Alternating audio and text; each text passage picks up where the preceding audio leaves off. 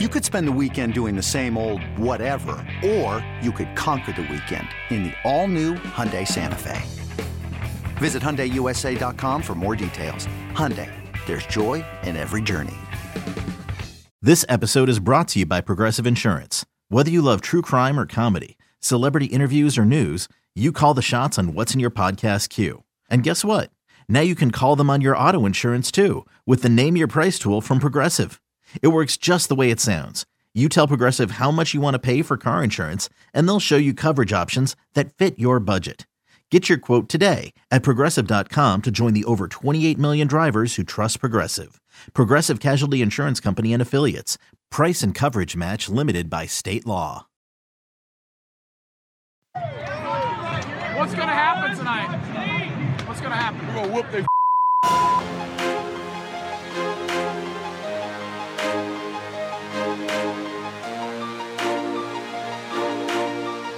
Have you gotten Rommel yet?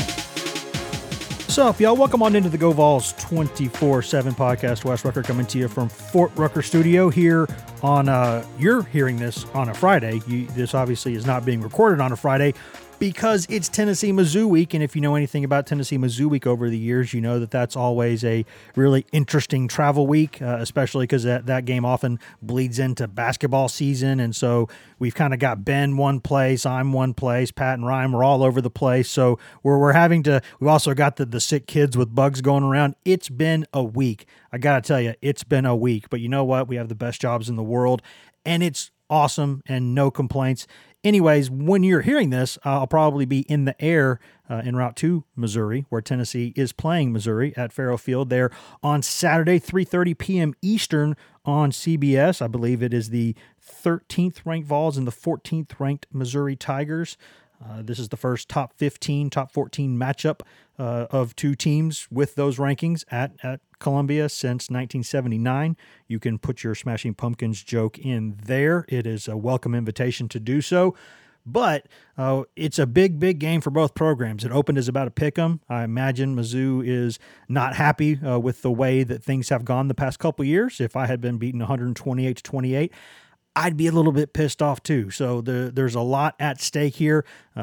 Tennessee, the only other team in the SEC East that can technically win the SEC East other than Georgia, but that requires a lot of things that are not what you would call likely, especially when placed together. You'd have to have Tennessee beating Missouri on the road against a very motivated Missouri team. You'd have to have Georgia losing at home, getting upset by Ole Miss, and then you would have to have Tennessee beating Georgia in that humdinger next week at Neyland Stadium. So technically possible, and it would have been even more interesting if Mizzou had capped off that really great performance down there in Athens with a win. Did not happen. Georgia got what it needed to, does what it usually does, made the plays when it needed to.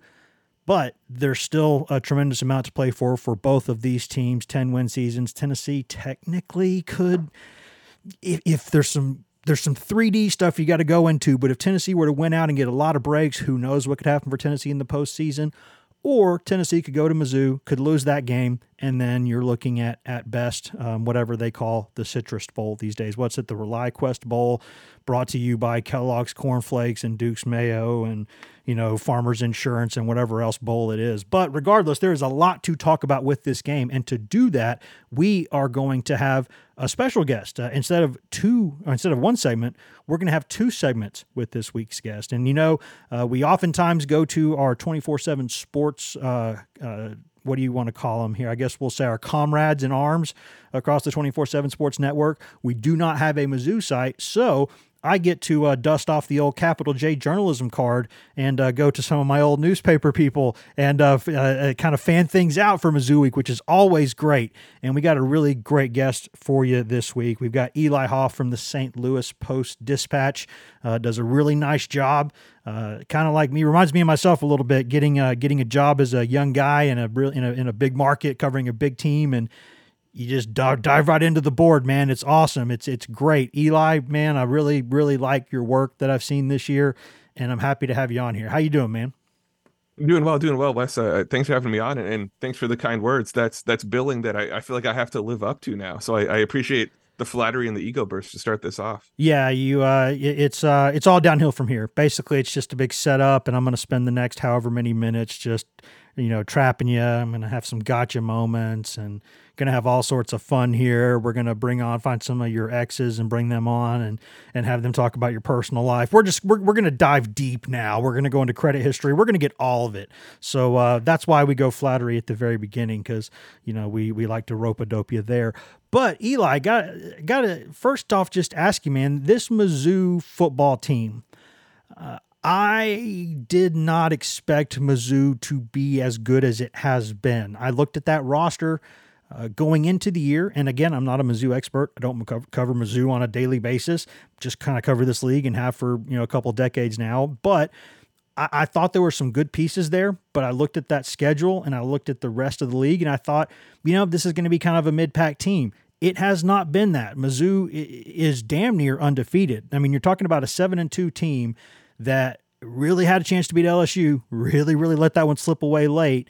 And then also had Georgia, I don't want to say on the ropes, but had Georgia uncomfortable in the second half, down into the fourth quarter in Athens, which is not an easy thing to do, and let those slip away. So this is a team that had a couple of really weird non-conference games that should have been more comfortable and weren't. And then that game against Kansas State that was just comical down the stretch. Sort of it was like both teams playing September football, saying who wants to give this thing away more. But Mizzou made the plays, got the kick, won the game with that great kicker, and this team is now in the mix for. I mean, this team wins out, it's a New Year's Six team possibly, and that's for this program that had not had a winning season under Eli Drinkwitz.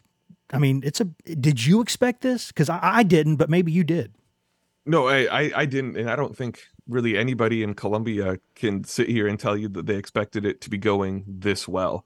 I think for a lot of people, the magic number on wins, I think Vegas might have even been a little bit lower on Mizzou than a lot of people here, but I think a lot of people here would have told you 6 or 7 wins, 8 if things go right, 9's kind of the ceiling. Mm-hmm. Now for Mizzou the rest of the way, 9 wins is kind of the floor almost at this point, which is just really weird to say, because this is a team that hadn't won 7 games in a season under Eli Drinkwitz until they went 7-1 to start this year. It's just that's just been crazy. There was some talent on paper that you could tell with this team, but really even that hasn't played out the way I think a lot of us thought it did. We tended to think that this was going to be a kind of defensive first team, that the defense was going to go out and win some games. The offense would maybe, stick around, do enough. And really it's been the opposite. This offense has emerged as one of the best in the SEC. Brady Cook's playing well. Luther Burden's one of the best wide receivers in the country. We can dig into all this, but just the offense has been so good, and it's been the defense that's been playing catch up this year. So, so much of this year has just been, maybe not entirely contrary, but at least quite a bit different from what a lot of people expected. Yeah, and I think that's very fair to say, because the Mizzou defense, if you're one of those people who's a Tennessee fan and you really only see Mizzou like if Tennessee's playing Mizzou, or you happen to catch bits of other games during the bye week, or maybe they're playing the nooner when Tennessee plays at 7. So maybe you don't see Mizzou a ton and you just mostly saw the Tennessee game last year, you would be like, this defense is the worst defense I've ever seen in my life, because, I mean, as hypo offenses tend to do, got somebody wrong-footed, stayed on the gas, and really kind of put it on them. Not so much early on. The year before that, it was from the get-go in Columbia. Last year, it kind of took a little bit of building up steam, and then in the second half, it really kind of put the pedal down. But that Mizzou defense is not bad. It's not a bad defense. But this season, it's been the offense. And, I think everybody knew that how potentially special Luther Burden could be. But, Cook has been a guy who's taken his game up a level this season. And I think, Schrader has just been absolutely fantastic. Former walk-on transfer from Truman State. He had 700 yards last season, so I'm not saying that nobody knew who he was, but my God, what a player he's been. Yeah, he's been incredible, and just, a heck of a story. Kid who is, a good high school player out of St. Louis, but not considered to be too much coming out of high school there. Went to Division II Truman State, had a great run there. Comes to Mizzou as a walk-on. Last year Mizzou's just running back room was frankly not good enough throughout the season. Came in this year. It was supposed to be a committee between Schrader and Nathaniel Pete, that the two of them would be splitting carries. And now it's at this point in the season, it's just Schrader. And he's been phenomenal, both in terms of just racking up the yardage, but his endurance. He's a guy who he's not afraid of contact. He seeks out a lot of contact at times and will look to break those tackles. And yet he's still getting just about every carry. Nathaniel Pete barely has a role at this point in the team.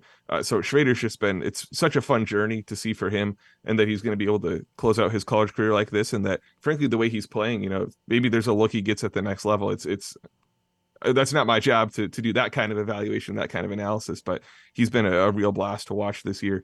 And certainly something I think that opposing defenses now have to game plan pretty heavily for at this point. Yeah, I think, Tennessee's Jalen Wright leads the SEC in yards per carry by like a fairly wide margin, but when you look at the splits on Schrader and his yards per carry in the second half of a game, when defenses are a little bit jelly-legged and he just does not seem to wear down, I mean, his second half yards per carry numbers are fantastic, and he runs through people, falls forward for yardage, and when you can run the ball like that, you don't have to have Brady Cook be a Heisman caliber quarterback. You've got really good receivers out there on the perimeter. You got a lot of depth at that position at Mizzou. Those guys are very deep.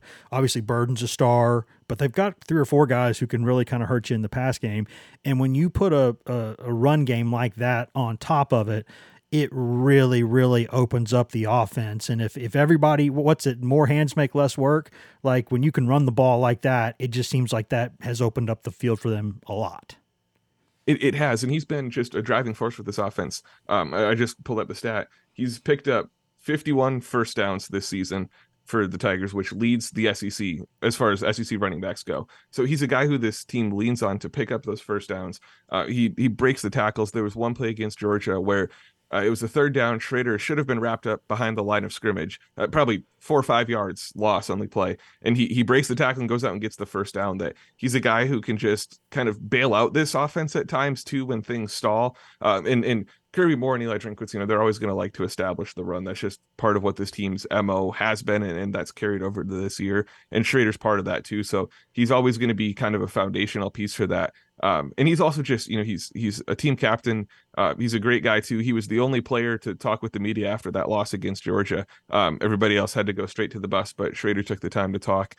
So he's a guy who kind of takes that responsibility on for this team too. What's funny is that it seems like at the college level where, there's very few programs have open locker rooms. There's not like a scenario where people are forced to come out and talk. It usually, I'm trying to think over the years of when Tennessee's had one of those games where it's just a kind of a crushing road defeat. Guys just want to get on the bus.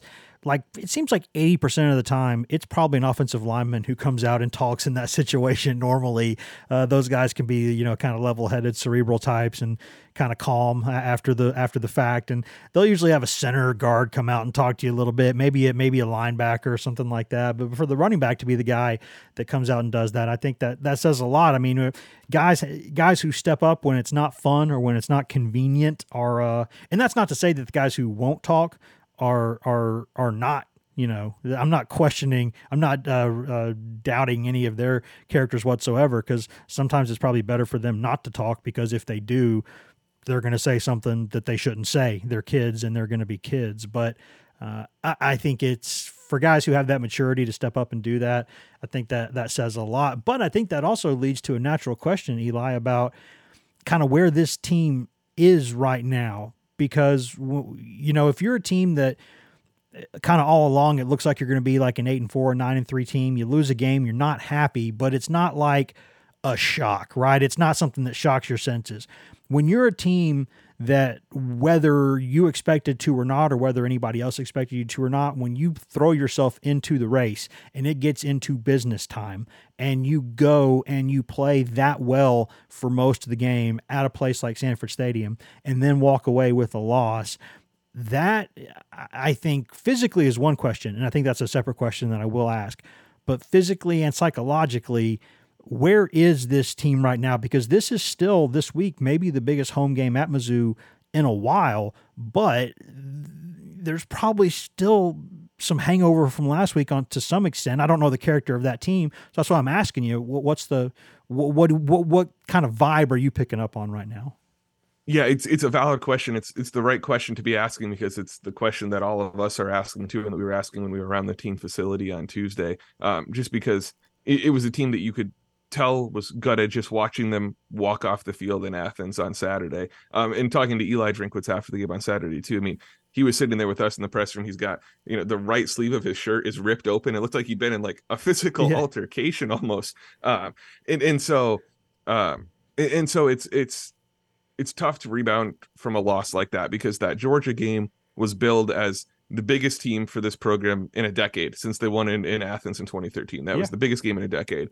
But even last week, you were kind of looking at this schedule and looking ahead and saying, okay, but Tennessee at home next weekend, that's just as big because regardless of what happened in Athens, this game matters because now it seems like, and we can talk about the implications of this game, but in a sentence, it seems like it's maybe a battle of which SEC East team is going to have a shot at a New Year's Six bowl. Yeah. And so, it matters there too. It's, first game between, like you said earlier, like between teams of these rankings since 1979. It's a big game. It's a big game. And so I think the rebound obviously has to be there. And there's some precedent for what this team looks like in terms of being able to rebound off a loss. When they lost to LSU at home, it was a similar heartbreaker. It came down a Brady Cook interception late in the game to kind of throw it away. It was a shootout game at home. There'd been a lot of momentum. It was very similar kind of in terms of the buildup to this Georgia game that, again, that was considered one of the biggest games that this team had played in a long time. They go out and lose that. And there's the same questions of, all right, the bubble has burst. What's next? And Mizzou then goes on the road in Lexington. It was homecoming for Kentucky. It's always a tough place to play. And they went down 14-0 in the first quarter of that game, then stormed back and I think allowed only 7 points the final 3 quarters of the game and won that game pretty handily. And so if that's how Mizzou can respond, then again, that's a pretty strong precedent for what they could do against Tennessee. Now it's a little bit different because I think that Georgia one stings a little bit more just because it's, I guess number 2 team in the CFP, top ranked team, AP poll, back-to-back national champs. You think if you can knock them off, all of a sudden, there's a little bit more maybe of a kind of roller coaster that comes with that. So it remains to be seen. The players we talked to on Tuesday seem pretty upbeat, pretty motivated. Drinkwitz is pretty clear that regardless of a win or a loss, he gives the team 24 hours after the game to have their emotional reaction. And then after that, it's back to work. They have to set it aside. This week will, I think, be the biggest test of how that mentality actually plays out. I got to think that this game coming against a team that's outscored you 128-28 the past 2 years probably helps that. But again, I mean, I'm not, you're closer to their age than I am. I'm at a point now where I think in the past couple of years, I've just gotten old enough to where I no longer understand how like people that age think, because I think there's enough separation now where, cause I'm, 40. And so I look at it and I go, yeah, there's ways they think about things now and things they talk about that I'm like, I call my younger brother and be like, hey, what's this mean? What's going on here? What's this expression? What's this, I'm that guy now. I'm a dad. So it's interesting though, because that loss, say what you will about that loss against LSU, and it was a stinger. You knew you had Kentucky, Georgia, Tennessee still on the schedule, so you knew you still controlled your own destiny. Now you go from controlling your own destiny to not having a chance at the title, and that happens in 24 hours, and that changes things. It's kind of like that Mizzou-Kentucky game, that one fake punt changed that game as much as I've seen a game change with a play in a while. But now like a season changes that much in a while. And so at that point, you've got guys thinking, okay, you can rally to 10 wins, you can rally to a New Year's Six, you can send seniors out the right way, you can build for the future. But like in the moment, it can feel hard to do that. So I'm just curious because it's kind of like last season after what Tennessee, that sort of thing, that late season loss at South Carolina where, it's all sorts of the conspiracies with the sign gate and everything are out there now. But regardless, Tennessee got its ass kicked, and that's just what happened in that game. And Hendon Hooker, the best, one of the best players in the country, goes out with a torn ACL, ending his college career. And so you just wonder, wow, what's this team going to get for the next couple of games? Tennessee had a nice response to that. So maybe we'll see a mature response from Mizzou. I mean, there are some old guys on this team, I think that's probably got to help, right? I mean, you've got a veteran quarterback, you got a veteran running back, you got some receivers who are at various ages, but kind of emotionally mature, psychologically mature guys.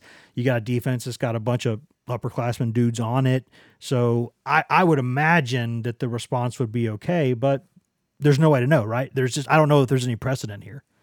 No, and that's true. There's no precedent for that. And because one of the other things, even for these more experienced guys, especially guys who've been around this program for a while, they haven't, if they've been around this program for really any amount of time, they haven't been in a spot where they've been contending for winning the SEC East for a spot to play in the championship game in Atlanta. That hasn't even really been a possibility beyond at the beginning of the year when it's like theoretically anybody could make it there. That just hasn't been there for this team. I think back to just after the Kentucky game, they clinched bowl eligibility in that game. And Darius Robinson, who's a defensive end, he's been on the team since 2019. I think he enrolled in 2019. Mm-hmm. So he's been around for a while. He enrolled before Drinkwitz. He was a Barry Odom recruit.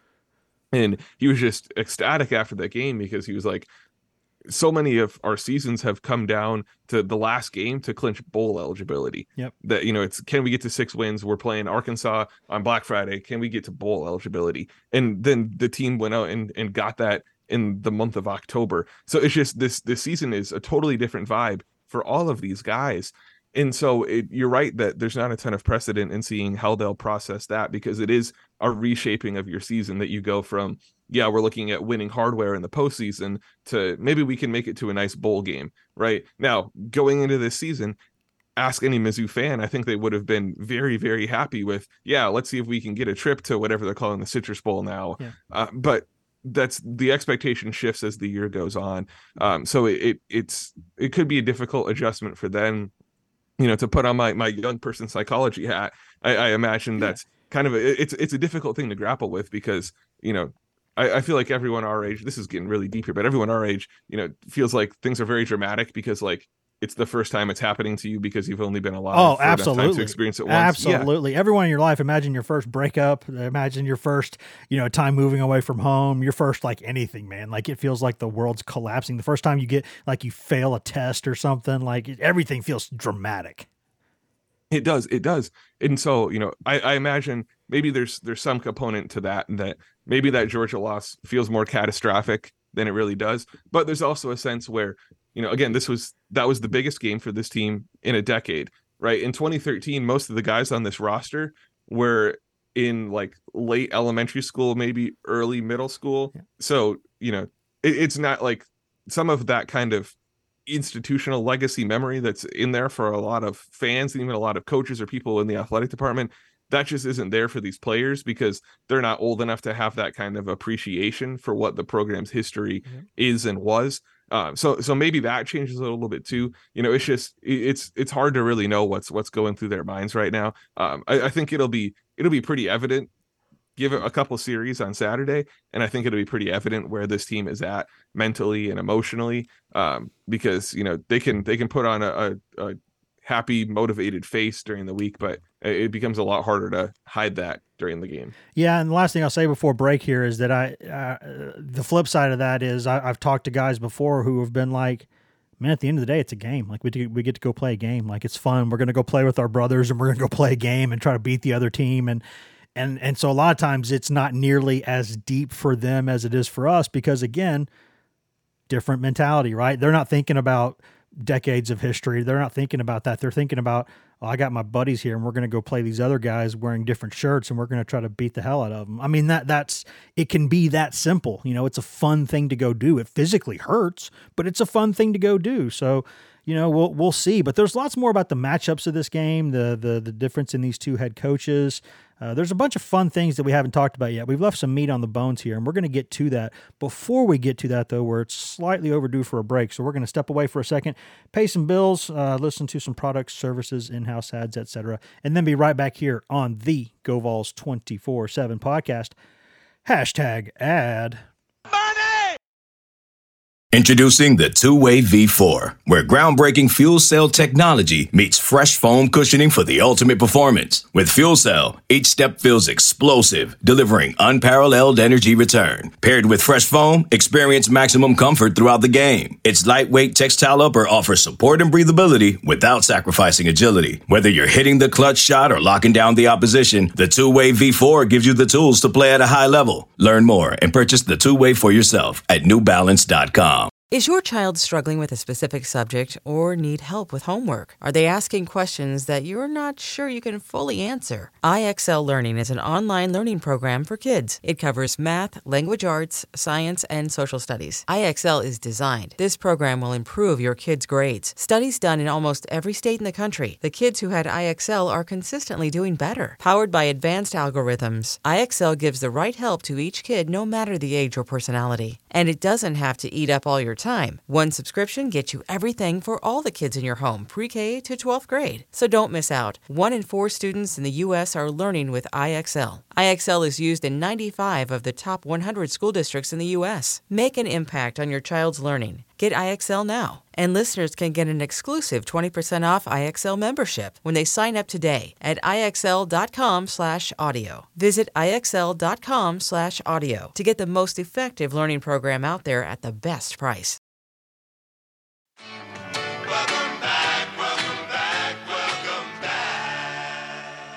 Welcome back to the Go Vols 24/7 podcast, brought to you by whatever products, services, and in-house ads you just heard a moment ago during that commercial break. Wes Rucker coming to you from Fort Rucker Studio. Our good friend, new friend, but good friend, Eli Hoff from the St. Louis Post-Dispatch, a fantastic newspaper that happens to cover the most evil organization in all of sports, which is the St. Louis Cardinals. Speaking from a lifelong miserable Cubs fan here, but nonetheless, a great newspaper, which has our good friend Ben Fred, good friend of mine personally for a while, and a lot of good people over there. They do great work. Go check them out. We are here talking Tennessee-Missouri football. We're going to get right back to that. It's a big game this week, and we got a lot more to discuss about it. Before we get to that, though, just a quick request from our end. If you could take about a minute out of your day right now, please go rate, review, and subscribe to this podcast. That would help us out tremendously. If you're just listening for free there on GoVols247.com, that's fine. There's no wrong way to consume this podcast. Helps us out quite a bit more, though, if you go on there on Apple Podcasts, Spotify, iHeart, TuneIn, Stitcher, Amazon, anywhere in the world you can cast the fine pod. You can find this Go Vols 24/7 podcast. We do this for free. We're happy to do it. No complaints. But since we're doing it for free, I don't think it's too much to ask to go in there, rate, review, subscribe, and tell your friends. Tell people that you see out around town. Tell people you see stopped at a red light. People don't usually communicate to each other in words these days. It's usually all texts. But if you're stopped at a red light, just kind of be like, hey, man, I see you got a Power T on your car there. Do you listen to the Go Vols 24/7 podcast? We've heard people from their mailman. We've had people hear about this podcast. We've had people from in shopping malls in Nebraska, which apparently exist, and they have been told about the Go Vols 24/7 podcast. I love hearing the random ways that people hear about this podcast, and that's why it's grown the way it has. So if you're already doing all that stuff, thank you. We love you. If not, I award you no points, and may God have mercy on your soul. Straight back into business here with our good friend Eli Hoff from the St. Louis Post-Dispatch, talking Tennessee-Missouri football. Tennessee-Mizzou game in Columbia, where I have been, I would say, probably 80% of my coldest experiences in journalism in terms of just physically being outside and it hurt. We're in Lexington, Kentucky, which is just 2 hours north of Knoxville, but basically built on an iceberg in the middle of Antarctica. Just the coldest place you could ever imagine. Like, a lot of people think of hell as a hot spot. I think of hell as a cold spot, and it is cold up there. However, I would say the other 15% of that 20% that's left probably have come in Columbia, Missouri, where Tennessee usually plays the Tigers late in the year, and it tends to be miserable. And then going for basketball season, oh God, it's even, it is the wind in that part of the country. It is cold. However, it doesn't look like it'll be too bad this week. So that is nice. Tennessee got to play a relatively warm weather game against Kentucky and Missouri in the same season.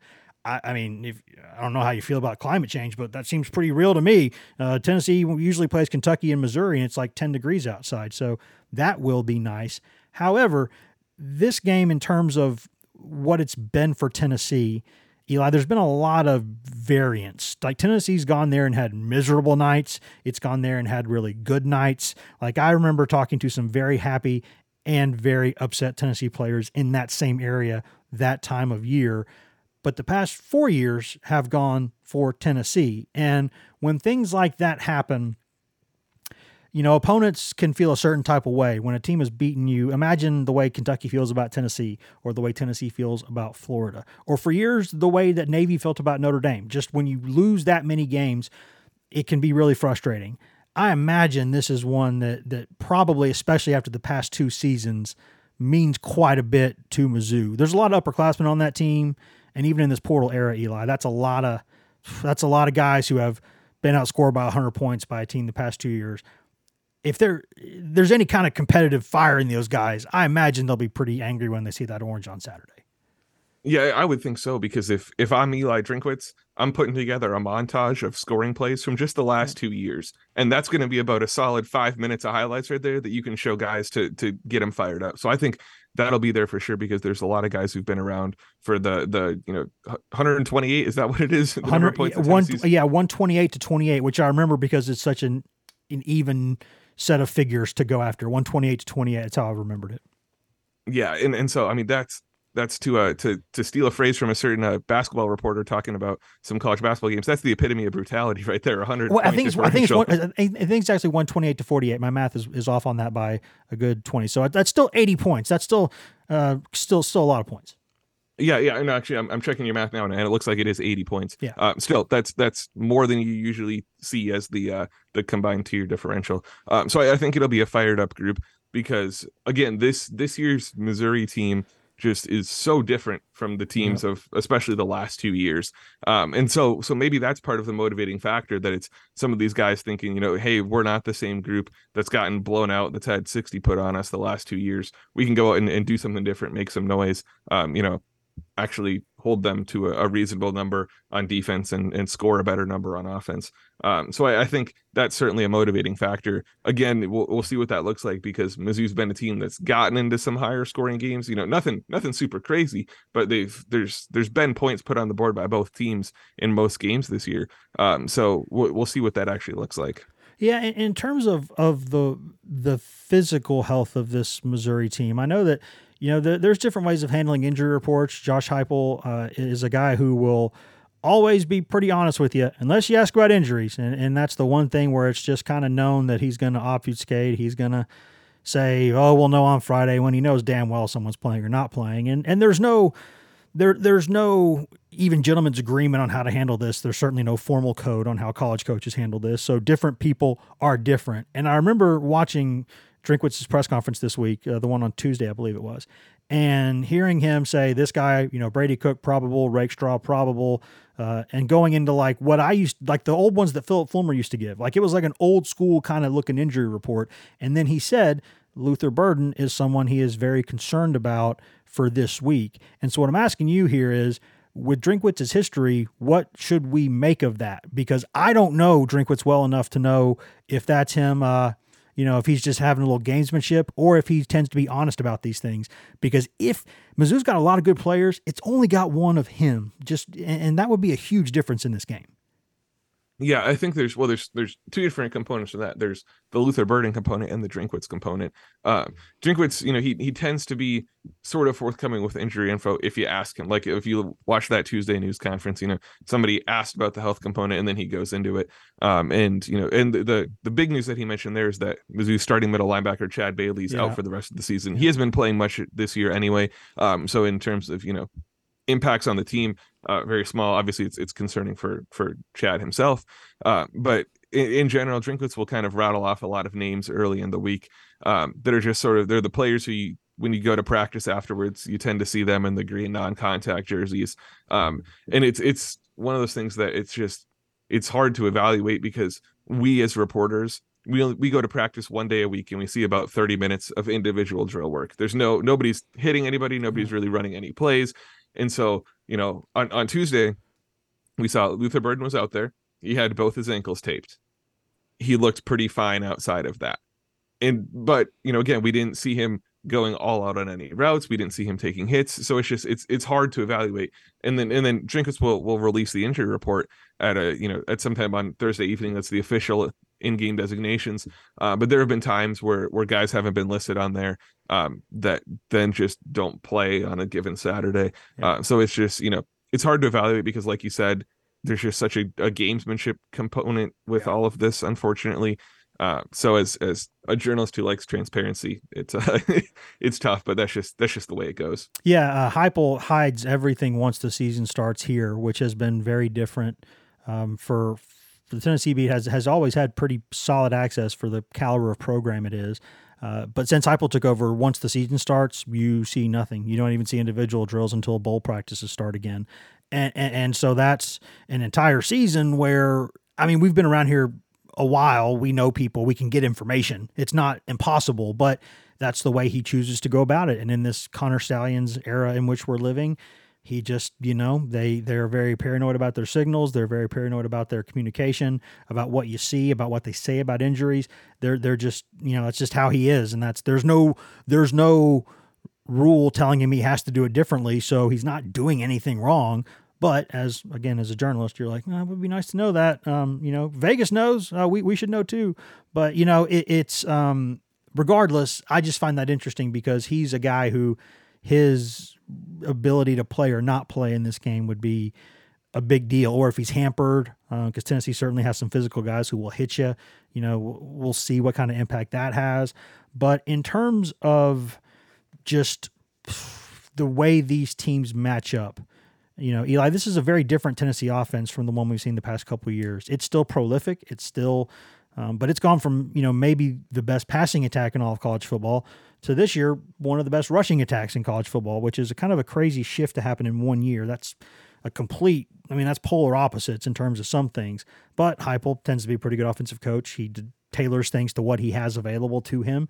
And Tennessee's got a bunch of good running backs. And in most games this season, I think Mizzou's run defense has been pretty good. I don't know if it's been on quite the same level as like Georgia's or Tennessee's or something like that, but it's, other than a couple games, it's been a pretty stout run defense, hasn't it? It has been. It's been rocky at times, and it's been hard because Mizzou just played a weird schedule to evaluate running game wise. The worst game of the year for the run defense was the LSU game, but that was mostly Jaden Daniels being Jaden Daniels and doing what he does, leaking out of the pocket. And that's, that's something that scheming for a mobile quarterback is a lot more different than scheming for Tennessee's multiple running backs who are all very good at doing the whole running thing. So that's a different challenge there. You look back to, I think Kentucky and Ray Davis is a good test there just because he's obviously a very good running back, and that's a team that likes to use him. You saw what they did to poor Florida. And that was the game that Mizzou started off initially struggling with that run defense. Again, they go down 14-0 real quick there. But they flipped a switch. It just seemed like, again, the fake punts flipped the momentum, but defensively they flipped a switch and just all of a sudden started actually playing correctly within their scheme. They're a single gap defense, which basically means the 4D linemen are going to fill gaps in the O-line. The linebackers have to come down to help fill gaps. Yep. And then usually there's, they call them a star, nickelback, different teams have different names for that position. Yeah, Tennessee calls it the star too, yeah. Okay, yeah. The star has to come in there and fill a gap too. But what that means is just, theoretically, everybody fills a gap, and theoretically, the running back is going to run into one of those gaps and run into a tackle. It just requires people to, A, actually fill their gap, B, actually make the tackle. And that's what's been the challenge for Mizzou, as simple as it sounds, is just doing those two things. So I think that's one of the just, highlighted matchups, I guess, if you want to call it that, for Saturday, is whether Mizzou's defense can kind of buckle down and do that, because some of the gap integrity, getting in the right spot, that's been one of the bigger defensive question marks as the season's gone by. Yeah, and of course that's the second step against Tennessee. The first one is getting lined up usually, because I know Tennessee's gone from first to third, I think, in pace of play this season, but that's because the Vols have intentionally shut it down sometimes late in games and gone slower. When they still go, the way that they roll guys in and out, those speedball packages are, they do stuff that most people don't do. And so I'm wondering how Mizzou has been able to sort of get ready for that, because you don't see, a lot of teams go no huddle, but not all no huddles are tempo. Tempo is a different thing. And has there been anything Mizzou's seen this season, or would it have to have recall back to last season when it played Tennessee for the last time it saw something quite like this? I think it would have to go back to last season for something just, at the same level Tennessee does. I feel like everybody's starting to mix in more and more tempo now and kind of trying to leverage the substitutions. But I will say, like, Mizzou is one of the teams that fully subscribes to the idea of rotating defensive linemen. They rotate all 4 spots almost as much as they can. That there's 8 guys who will play on the defensive line, maybe 9. D-line zoo, man. D-line zoo. Yeah, well, yeah, and there's it's 8 deep at the D-line too, and so that's just what they're going to look to do. And so if Tennessee's looking to play with that, Mizzou's D tackles especially don't have experience playing a ton of snaps and stacking them back to back to back to back and plugging up the holes effectively. That's something that they're just not a proven quantity. And some of the linebacker depth is running a little thin with Bailey out. Tyron Hopper, who's the weak side starting linebacker, he's been wearing a non-contact jersey at practice. He's fighting through something. So there's maybe some question marks there. But again, it seems like every team handles its rushing attack a little bit differently, and Tennessee's just going to be by far the biggest and best, I think, rushing attack that Mizzou's faced this year. What about the other side of the ball? Because you look at that offense and the way that they like to establish the run, and Tennessee, I've said all season long, and this was before Tennessee lost its best starting cornerback, Kamal Haddon, who was the PFF leader in terms of coverage in all of Power 5 this season. Even before he left the lineup with an injury, season ender, I said, if you're running the ball at Tennessee, you're doing Tennessee a favor. Now, if you want to spread it out and have the quarterback run around, that's different.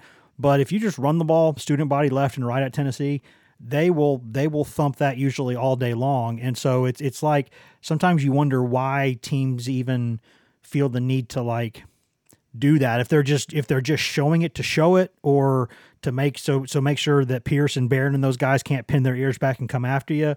But the way that Tennessee is very aggressive, it fills the box. Despite having Tennessee's starting middle linebacker has played 2 quarters this season, and he hadn't been back since the opener. And so still they've just plugged in some younger guys, and on they've gone. And I'm wondering, that matchup in particular, that's where burden becomes a huge issue to me, because I think there's a chance, like Tennessee completely took Ray Davis out of the football game, just completely said, he's not going to get anything. They drew a line in the sand and said, if Devin Leary wants to beat us with his arm, he can beat us with his arm. He damn near did. He had a really good game. But they just said, we're not letting you do this. And so if they do that again, if they say, you know what, Schrader, you're not beating us. If we lose this game, it's not going to be because you beat us. We're going to fill the box. We're going to try to go one-on-one on the perimeter and try to win those battles. That's where Burden becomes a huge deal to me, because I like Mizzou's other receivers, but there's only one of those. There's only one Burden. I mean, a couple of those guys are going to play in the league, but he's different. He's a different dude. And so I'm wondering what you think of that matchup on that side of the ball, because Tennessee, especially without Haddon, has some holes in the secondary. We know this. Everyone knows this. But the run defense is really good. So I wonder how Mizzou will attack that.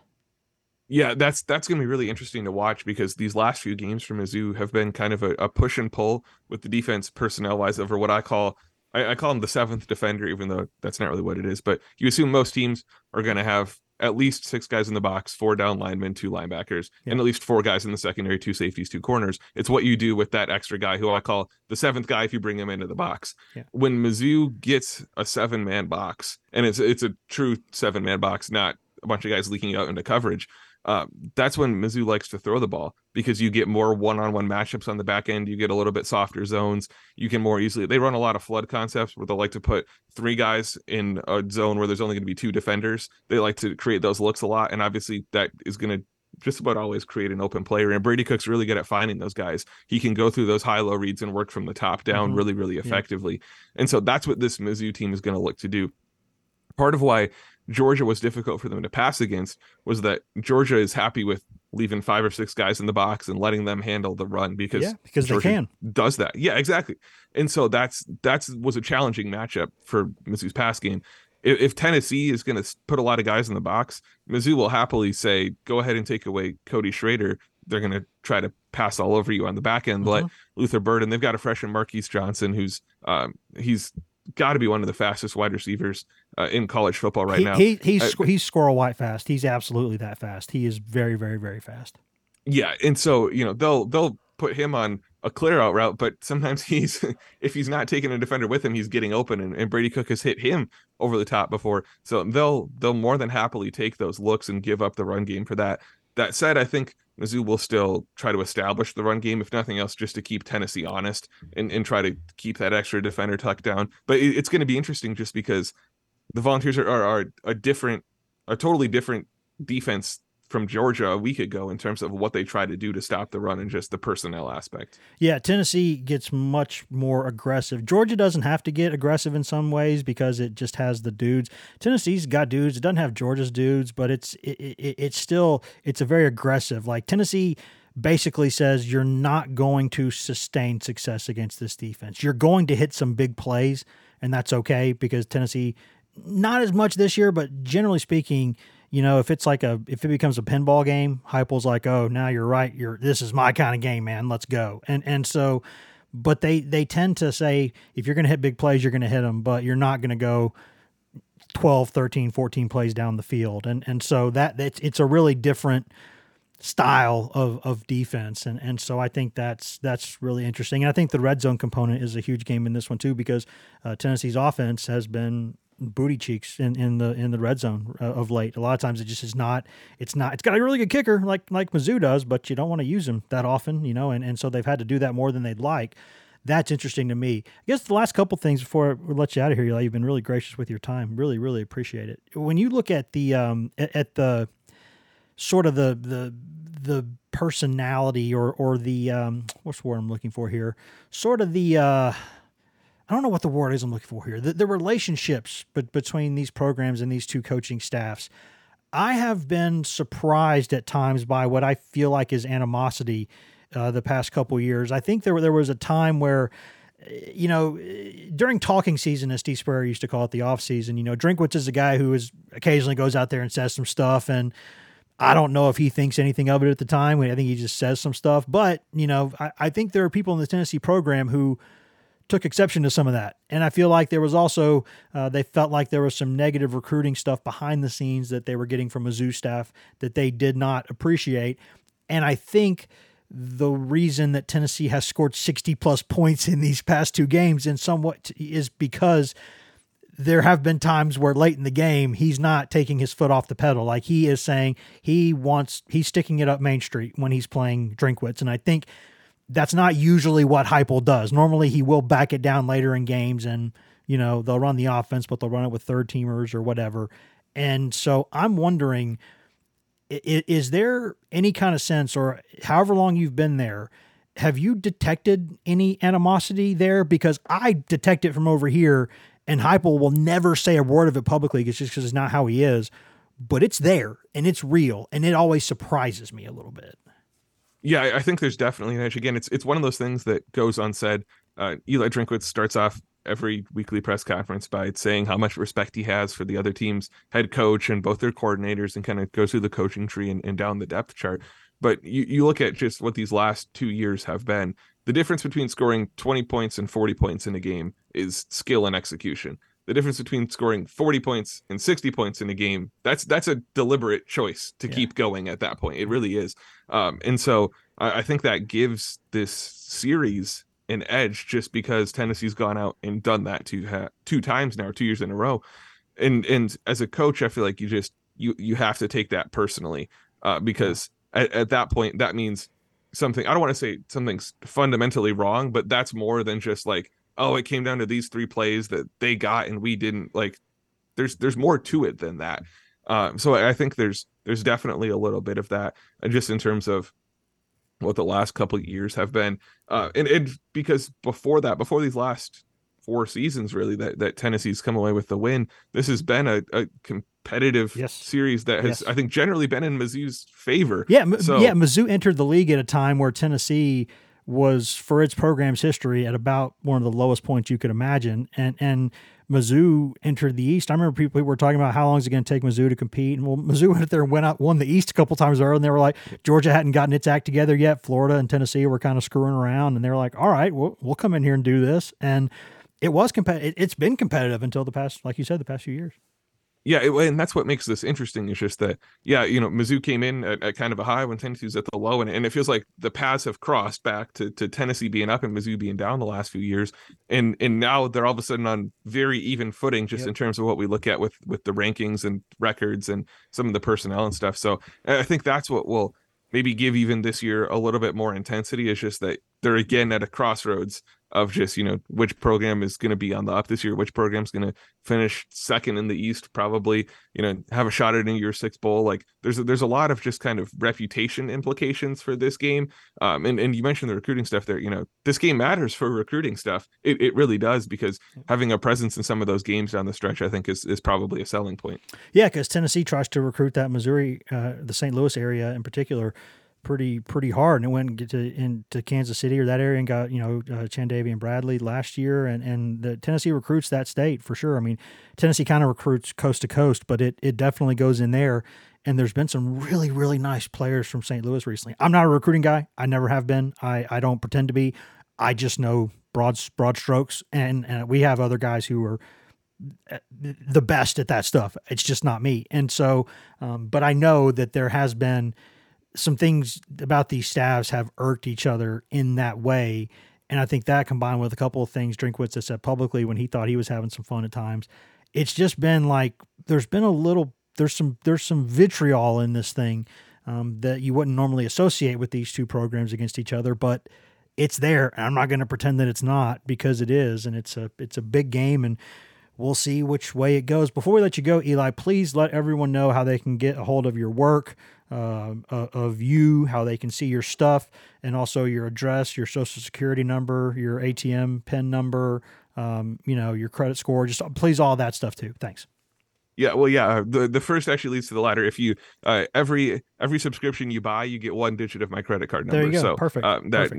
You buy a dozen and you get just about all of it, or 16. I don't even know how many digits are on my credit card number. So that tells you I think it's 16. How much you need to know there. I think it's 16, but I don't really know. I'm an idiot. My wife does all that stuff. Yeah, you're a lucky guy there. But so yeah, you can find all of our stuff at stltoday.com is our website.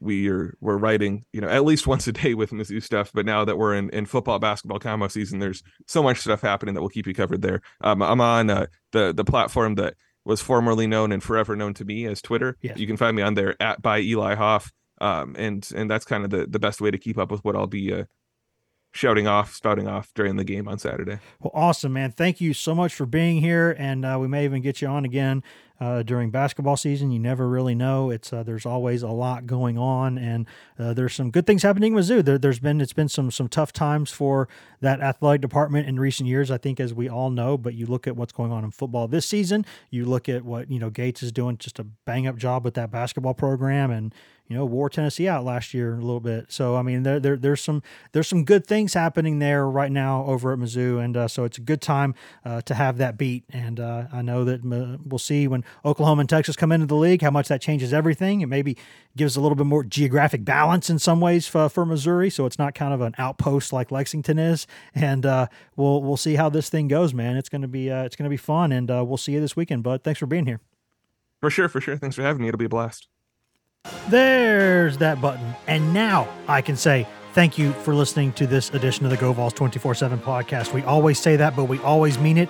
Thank you for listening. You can find all of us on social media. I'm Wes Rucker 24/7 on Twitter. Ben McKee is Ben McKee 14 on Twitter. Ryan Callahan is Ryan Callahan 24/7 on Twitter. And Patrick Brown is P Brown 24/7 on Twitter. And if you just want Tennessee news on Twitter, nothing else, you can get that at twitter.com/GoVols247. You can also go to facebook.com/GoVols247, where we update that throughout the day, all day, every day, mostly with Tennessee news, but also with news that we think Vols fans will find interesting. But if you want that best, most delicious East Tennessee Smoky Mountain spring water directly from the source, go get that at GoVols247.com, the best site on all of Al Gore's internets for coverage of Tennessee football recruiting, basketball recruiting, Tennessee baseball. Nobody, and I mean nobody, covers Tennessee baseball the way that we do. Also, no one covers the Lady Vols that we do. The award-winning Maria Cornelius does an excellent job covering all things Lady Vols for us all season long. You can get all of that at GoVols247.com. You've also got access there to 2 forums that run round the clock. Got the Checkerboard and the Summit, where you can go 24 hours a day, 7 days a week, and discuss anything you want that is not political or religious in nature with us, with thousands of Tennessee fans across the world, and with us who are on the staff. And no one has a more active board with the staff members than us. We are proud to be there all the time, answering any question that you've got, and you get all of that for less than the price of one mediocre lunch per month. That is all that it costs, and that's after a quick free trial. And once you pay us that reasonable rate, which is, again, less than one mediocre lunch per month, you get access in perpetuity to Paramount Plus, which is an excellent, growing behemoth of a streaming arm there with us here at CBS, Paramount, Viacom, etc. You get every show CBS has ever made commercial-free. You get new movies. You get classic movies that rotate in every single month. You also get just tons of original content, tons of great original Paramount Plus content. And you also get access to the vaults of Nickelodeon, Smithsonian, MTV, BET, Comedy Central, something for the entire family. All of that for less than the price of one mediocre lunch per month. That is so much stuff. So much stuff. That's a bunch of stuff. Less than one lunch a month. That's all that it costs. So go to GoVols247.com and do that. Take advantage of that. Tell your friends to go do that. Again, thank you for listening. You can always go subscribe to us on every content item. Everywhere you can get a podcast, you can get this podcast. So please go do that. Thank you for listening again. And be kind to each other, guys. Just try to be kind to each other. There's just not nearly enough people in this world being kind to each other and having basic human empathy and dignity. Let's be better to each other. Let's be good. See you guys.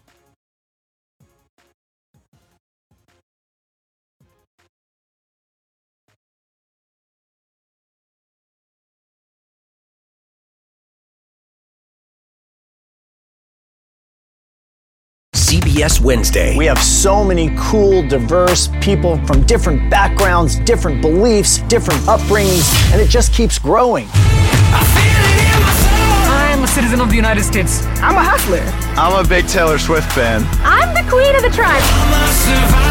I am playing whatever role I gotta play. I'm gonna play this game full speed. I ain't going down like no punk. A new Survivor Wednesday on CBS and streaming on Paramount Plus.